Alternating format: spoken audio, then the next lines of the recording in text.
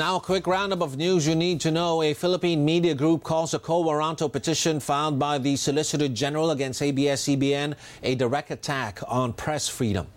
Malacanang, for its part, denies any hand in the actions of Solicitor General Jose Calida.